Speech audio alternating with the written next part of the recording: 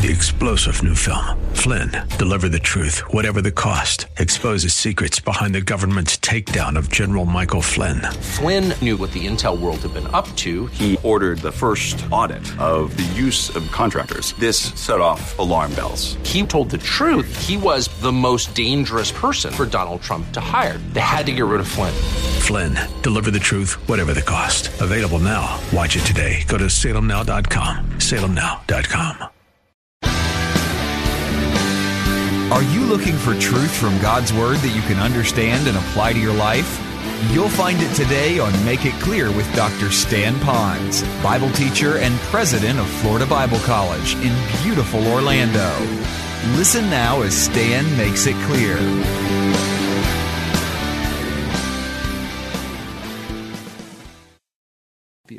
So based on the survey says, I'm going to go ahead and speak on this. So I'm not driven by anything other than truly, I love you, and I want you to have a close relationship with the Lord, and I don't want to leave the subject of money out because Jesus doesn't do that. So I hope that would be a good place for us to begin there. So those are the misconceptions. Let's go to the third reason. There is a need for us to be models and mentors to others.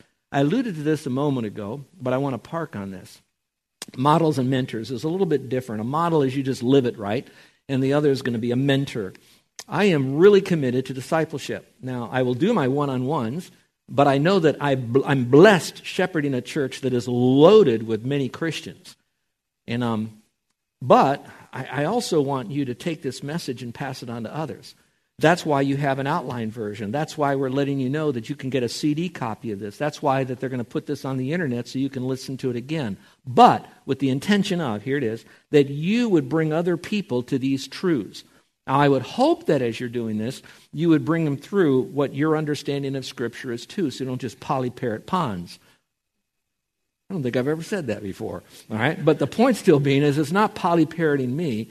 It's taking God's Word and giving it to them. I want you to do that. Now, who should you begin with? Your kids.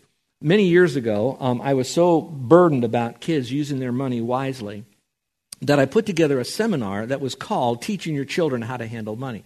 Out of all the seminars that I've done across the country, that happened to be one of the most popular ones because I'd have the parents come and their kids come to sit in on this as we went through how do you help your kids handle money. You want to know what the number one question I got before a parent would come and bring their kids? Would you like to? You would think, well, how old is it that they can come? I said, well, as long as they can sit through a 3 or 4 hour seminar and at least be quiet through it all, bring them. I said, that wasn't it. Here's my number one question. How can I teach my kids about money if I'm such a failure at it myself? Now, they didn't say it quite like that, but that's basically what they were saying. And you want to know what my answer is? My answer is a little bit of a paragraph, but I think you'll understand. Not every professional NBA coach played professional NBA basketball. So they could coach the players even though they themselves never played at the NBA level because they knew what they needed to do. And so maybe you have not been equipped in doing this. And I would say that's why I'm having this seminar, because I care for the next generation, and you will be the best person. So I would like you to come, and if your kids don't get anything directly from it, you could get your finances together so that you can then model it in front of your kids, and then you can begin to mentor them. And so I could go through a lot of Q&A on that, but I want you to know that my desire is that you would help them. I said, my kids don't even listen to me right now. I get that, but maybe your grandkids will. Here's why. You have to connect before you correct. And so maybe with your kids, there's still a little bit of a misconnection because of X reasons. But that doesn't mean that you have not connected to your grandkids, because your grandkids just freely love you. Because you're Candyman or whatever, they just love you, all right? And so with them, you can begin modeling it.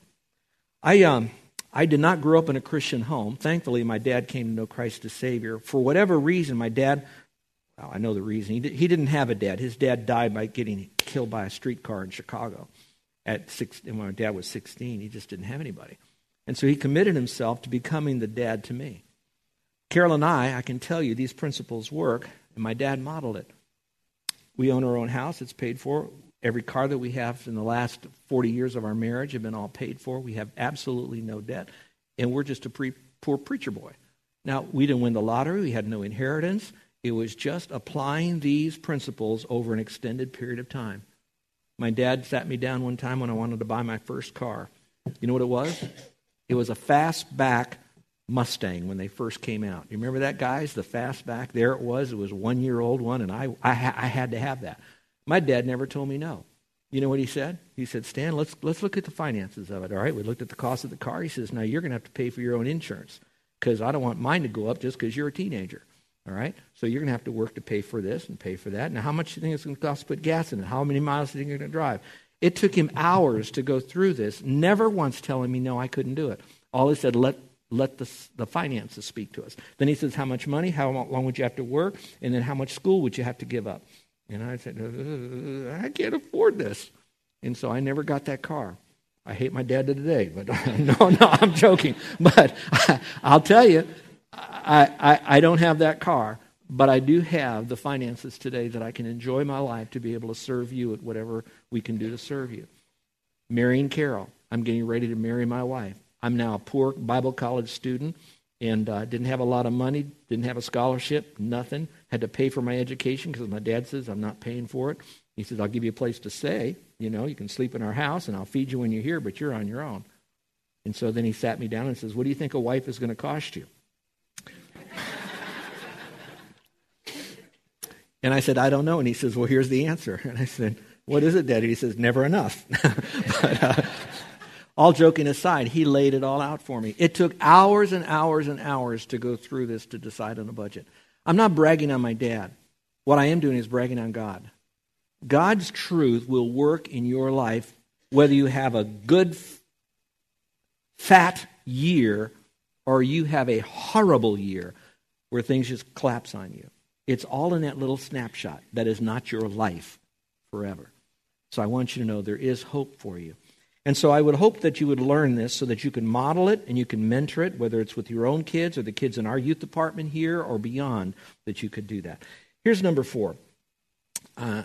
This one is a hard one for me to really explain. I'm going to say God has led me to teach on this. God has prompted me to teach on this. I heard no voice, so I don't know how much of it is of the Lord, how intellectualized. I did the surveys. I thought about what to speak on. You haven't heard this in a while. So there was a lot of reasons, so maybe all of that together is the Lord leading me. So I don't want to get too mystical on all of this. But I also don't want you to think I woke up one morning and said, I think I'm going to speak on money. No, I wasn't like that. It was a serious matter before God that I petitioned him on all of this.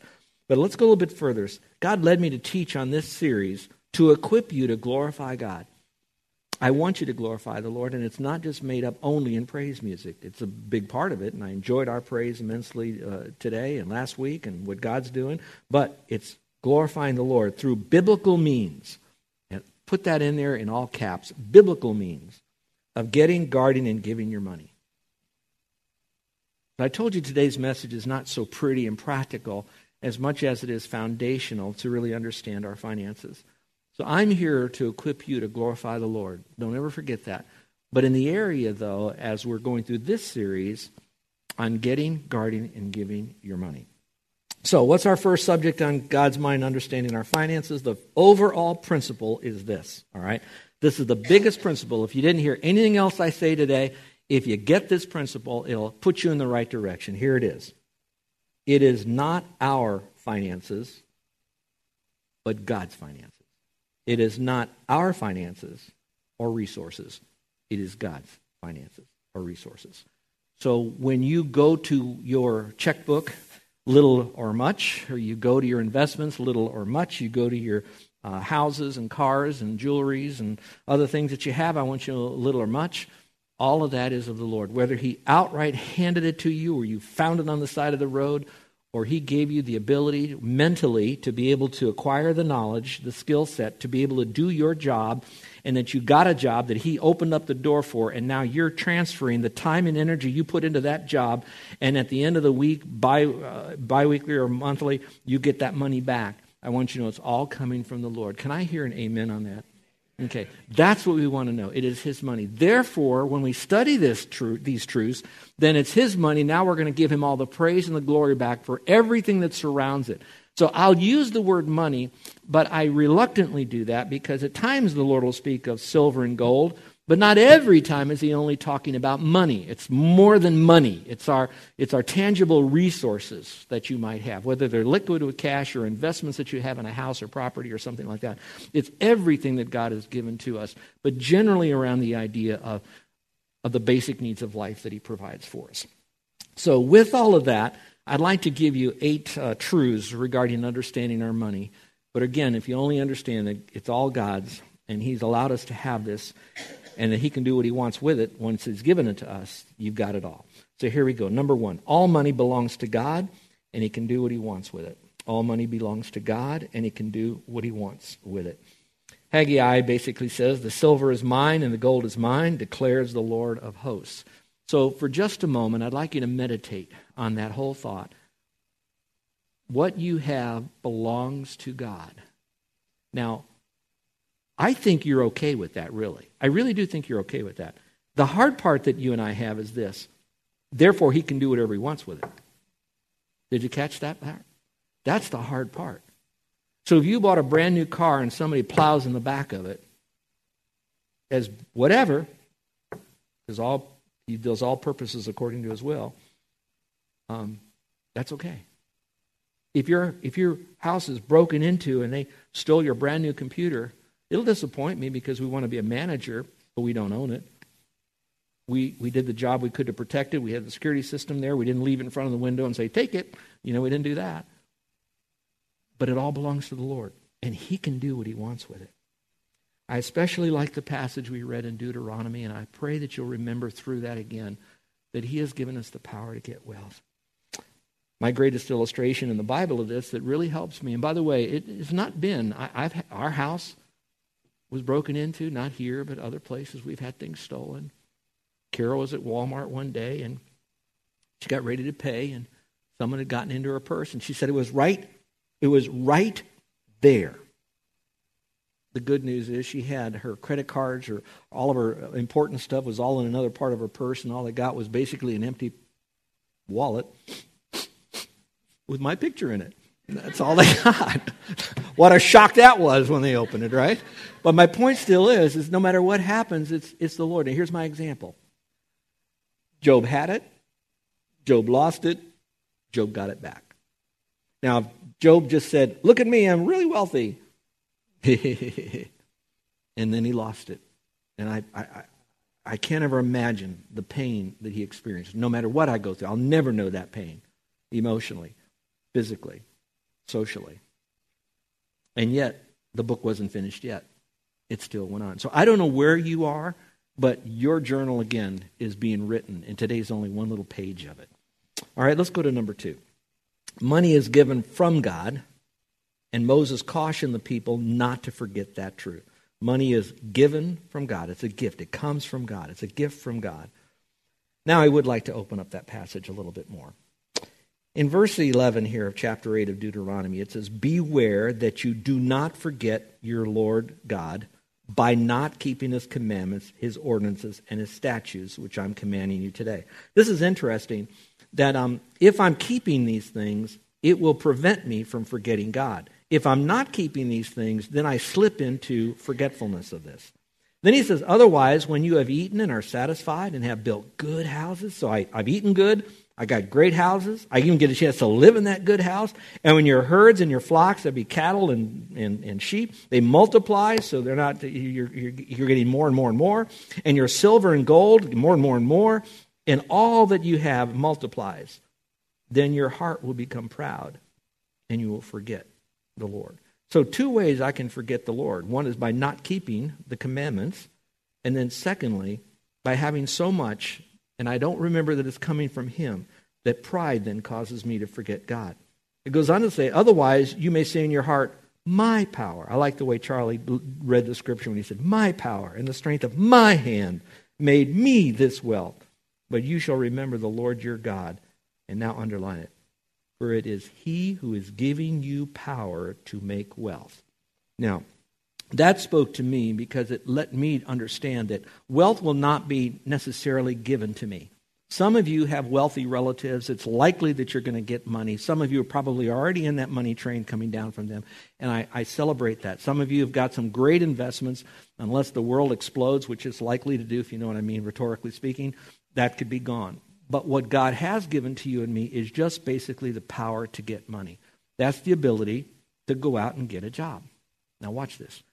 Sometimes young people, they're out there in this world, and they want two things. They want as much now what took you 2 decades to get. Am I right on that? Okay. The second thing that they want is, and this is not only kids, so I'm not indicting kids right now, but there are some people that they won't get a job because they only want a career. Did you catch what I'm saying? I'm not anti-career mindedness, but sometimes we sit around all the time and we want to get that career right away instead of just getting a job. In many cases, not all, notice in many cases, people can get a job if they really want to work. There's enough work out there if they really want to work. The question is are they really willing to work? Because God has given them the power, but he hasn't given them, say it correctly here. He's given them the power to get it, but he doesn't control your free will to go out and get it. Did you catch that? And so I want you to know that it's all there. And I love that about the Lord. So all of that is a gift from the Lord, and I really relish in that.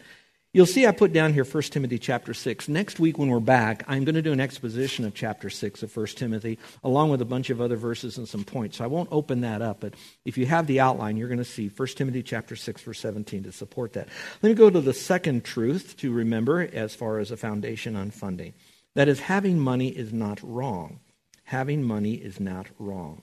1 Samuel 2:7 says, "The Lord makes poor and rich." Now that concept is not only in 1 Samuel.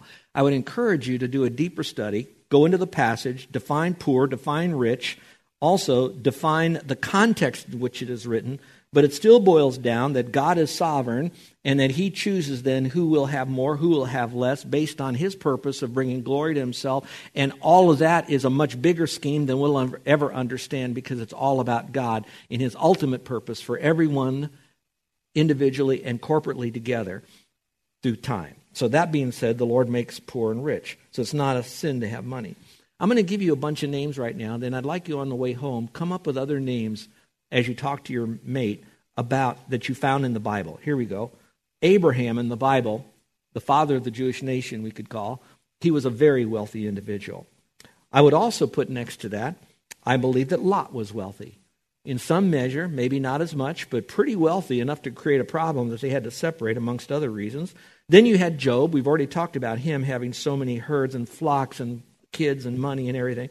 Then you have Solomon. They were all extremely wealthy. Now, I stayed in the Old Testament to let you know that we are a church that believes both Old and New Testament. But if I move into the New Testament, I like to always think of Joseph of Arimathea, who then provided the tomb in which Jesus was buried. And so he was a wealthy person, and there were other wealthy people. Now, I'm not going to go through a litany of them, but who do you think was wealthy in Scripture? Could it be the virtuous woman and her husband? I don't know. Think about it. Have that conversation. They all had money. And so having money is not wrong. It's what you do with that money, and watch this now, and why you do with that money that makes it right or wrong. So you can do something with it, but now why are you doing what you're doing? It all kind of fits together. So let's go to number 4. The fourth truth. And that is, Christians must be willing and ready to part with their money and resources if God requires so. Now, the required part is more like if God leads you to do that, if there is some need, sometimes there's a regular thing we give because we're supposed to give. We do that not so much out of obligation, but more out of responsibility. But at the same time, there are times that he will have us give. Look at Job 121. He said, "Naked came I from my mother's womb, and naked shall I return thither. The Lord gave, and the Lord has taken away. Blessed be the name of the Lord." I look at the statement, the Lord gave, and the Lord has taken away. That's a theology. That's a doctrine. That's a truth. There's no quibbling about that. That's intellectual knowledge. But it's the rest of that that really spoke to me. And he said, blessed be the name of the Lord. That's what you want to underline in your Bible. He said, I know the Lord gives, the Lord takes away, but now he's saying, how do I respond to that? Blessed be the name of the Lord. And so it's not just thrown in there as a little quippy little phrase. It's connected to the whole thought of the emotional and the financial acquiring or loss of something, because he put it into perspective. You know what? I came into this world naked. Basically, I'm going to go out of this world naked. Whatever I had, whatever I lost, whatever I get, it's all of the Lord. So it really doesn't matter, because it's what he gave to me as tools to build, tools to help others. And so what I'm going to say, blessed be the name of the Lord.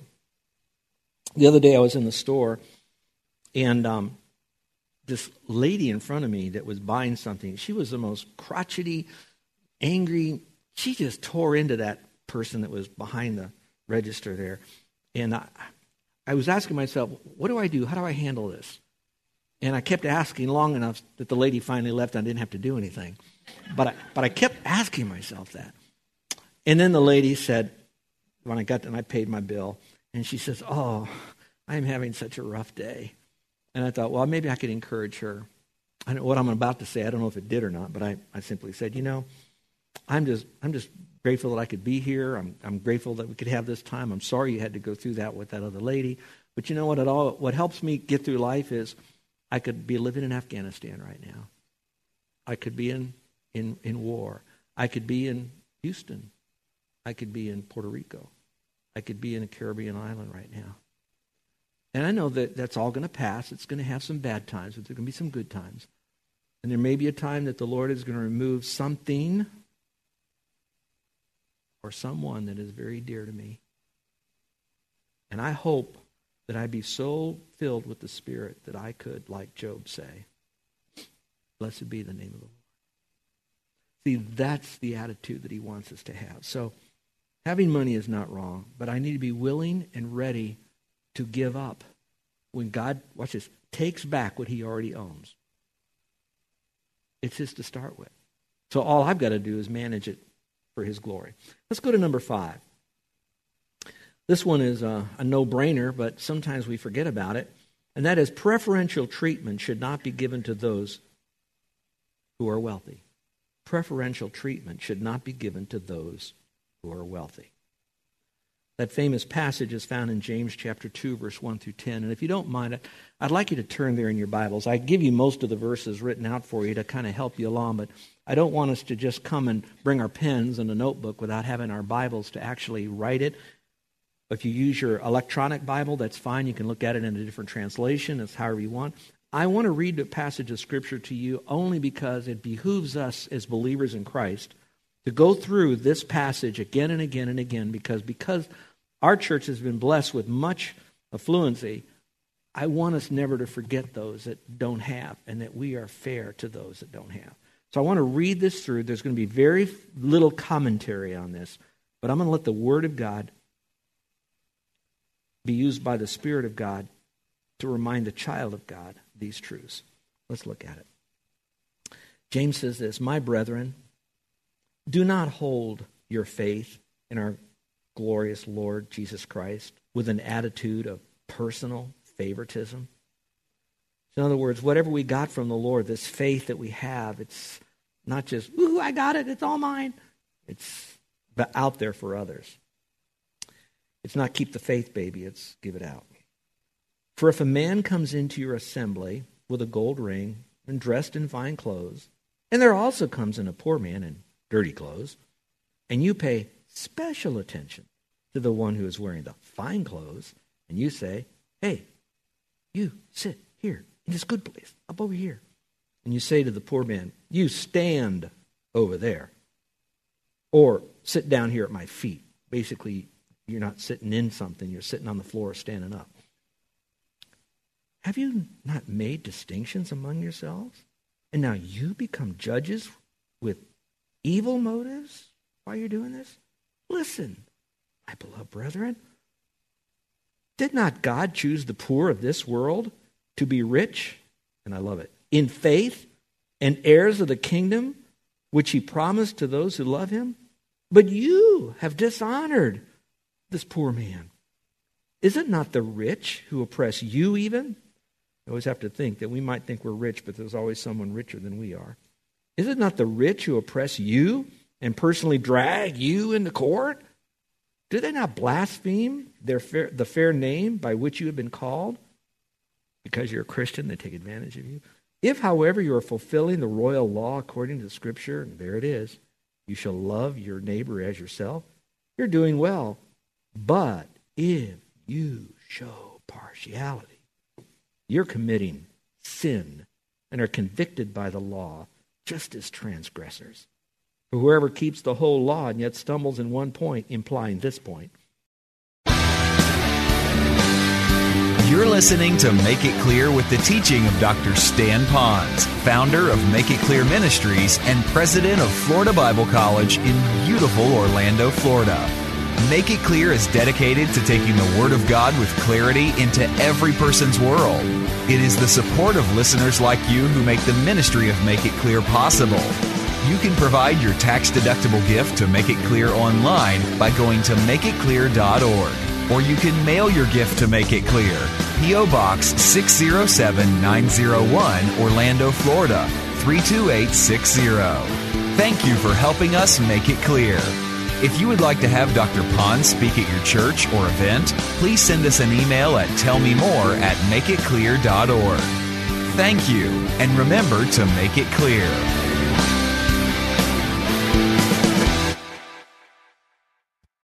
Three-star General Michael J. Flynn, head of the Pentagon Intelligence Agency, knew all the government's dirty secrets. He was one of the most respected generals in the military. Flynn knew what the intel world had been up to. He understood its funding. He ordered the first audit of the use of contractors. This set off alarm bells. The explosive new documentary, Flynn, Deliver the Truth, Whatever the Cost, uncovers the facts behind this scandal. Flynn told the truth. He was the most dangerous person for Donald Trump to hire. I find out the worst enemy that I'm going to face in my life is right here in America. They took my assessment and they wanted me to change it. And I was like, I'm not changing it. They had to get rid of Flynn. With in-depth interviews, archival footage, and never-before-seen personal records of the man behind the headlines. I just felt like I was drowning. Flynn, Deliver the Truth, Whatever the Cost. Available now. Watch it today. Go to salemnow.com. salemnow.com.